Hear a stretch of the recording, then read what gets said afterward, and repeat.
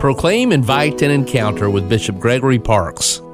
So Judas, had to play an unfortunate role in the passion of our Lord and ultimately in his passion and in his death. And we read in Scripture that the evil one entered into him. So that influence of the evil one, of Satan, was present in his life. And he sold the Lord out for greed. He was offered a sum of money, pieces of silver, couldn't resist that offer and that temptation to satisfy a need that he had and to turn the Lord over, to hand him over. Again, it was unfortunate, and I wonder, in our own lives, how often the influence of Satan or the evil one preys upon us and presents things to us which we think will make us happy and fulfill us and give us what we want.